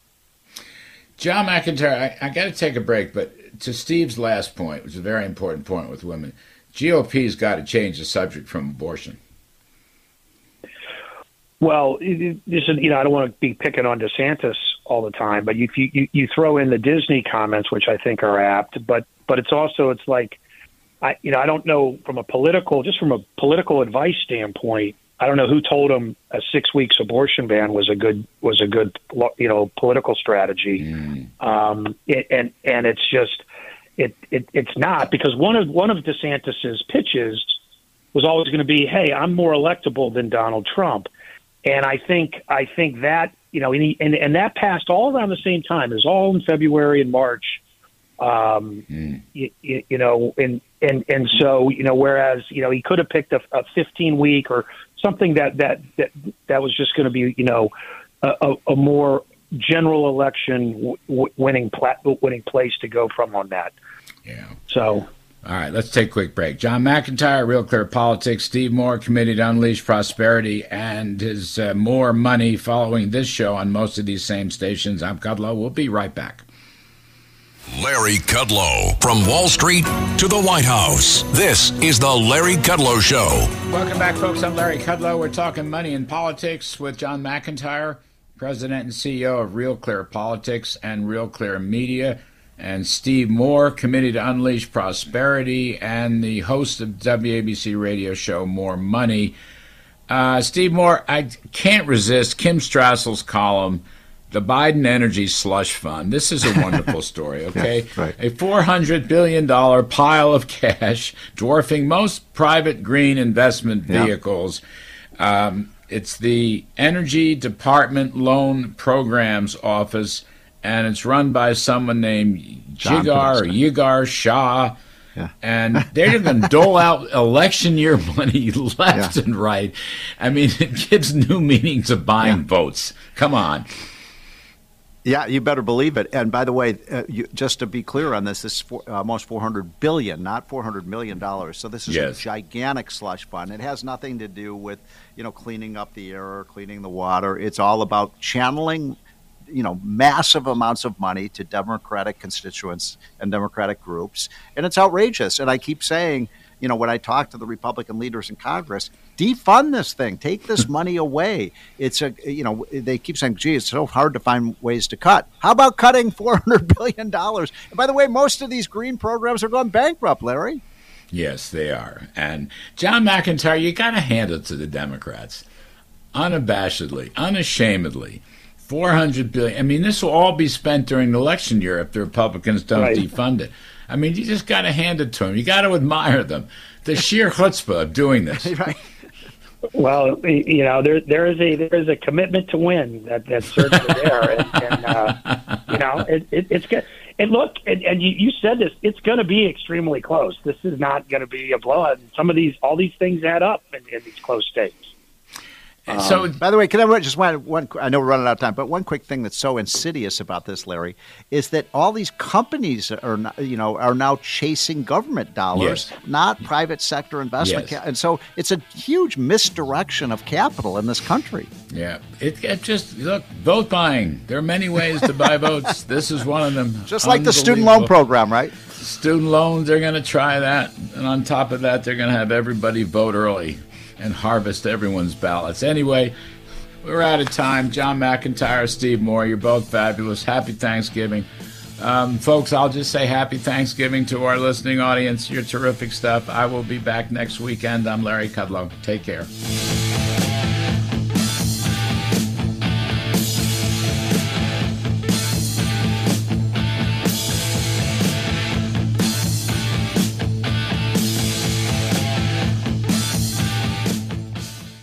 This is Greg Kelly for Priority Gold. What does it mean to be America's precious metals dealer? It means that you're in touch with the hearts and minds of those who love this country, value our freedom, and want to protect the future. Priority Gold is that precious metals dealer. They've helped thousands of Americans back their retirement with solid gold and silver. Call Priority Gold at 888-506-6439. Receive free shipping, free storage, a free investment guide, and one of the best purchase experiences in the industry. Call now or go to PriorityGold.com.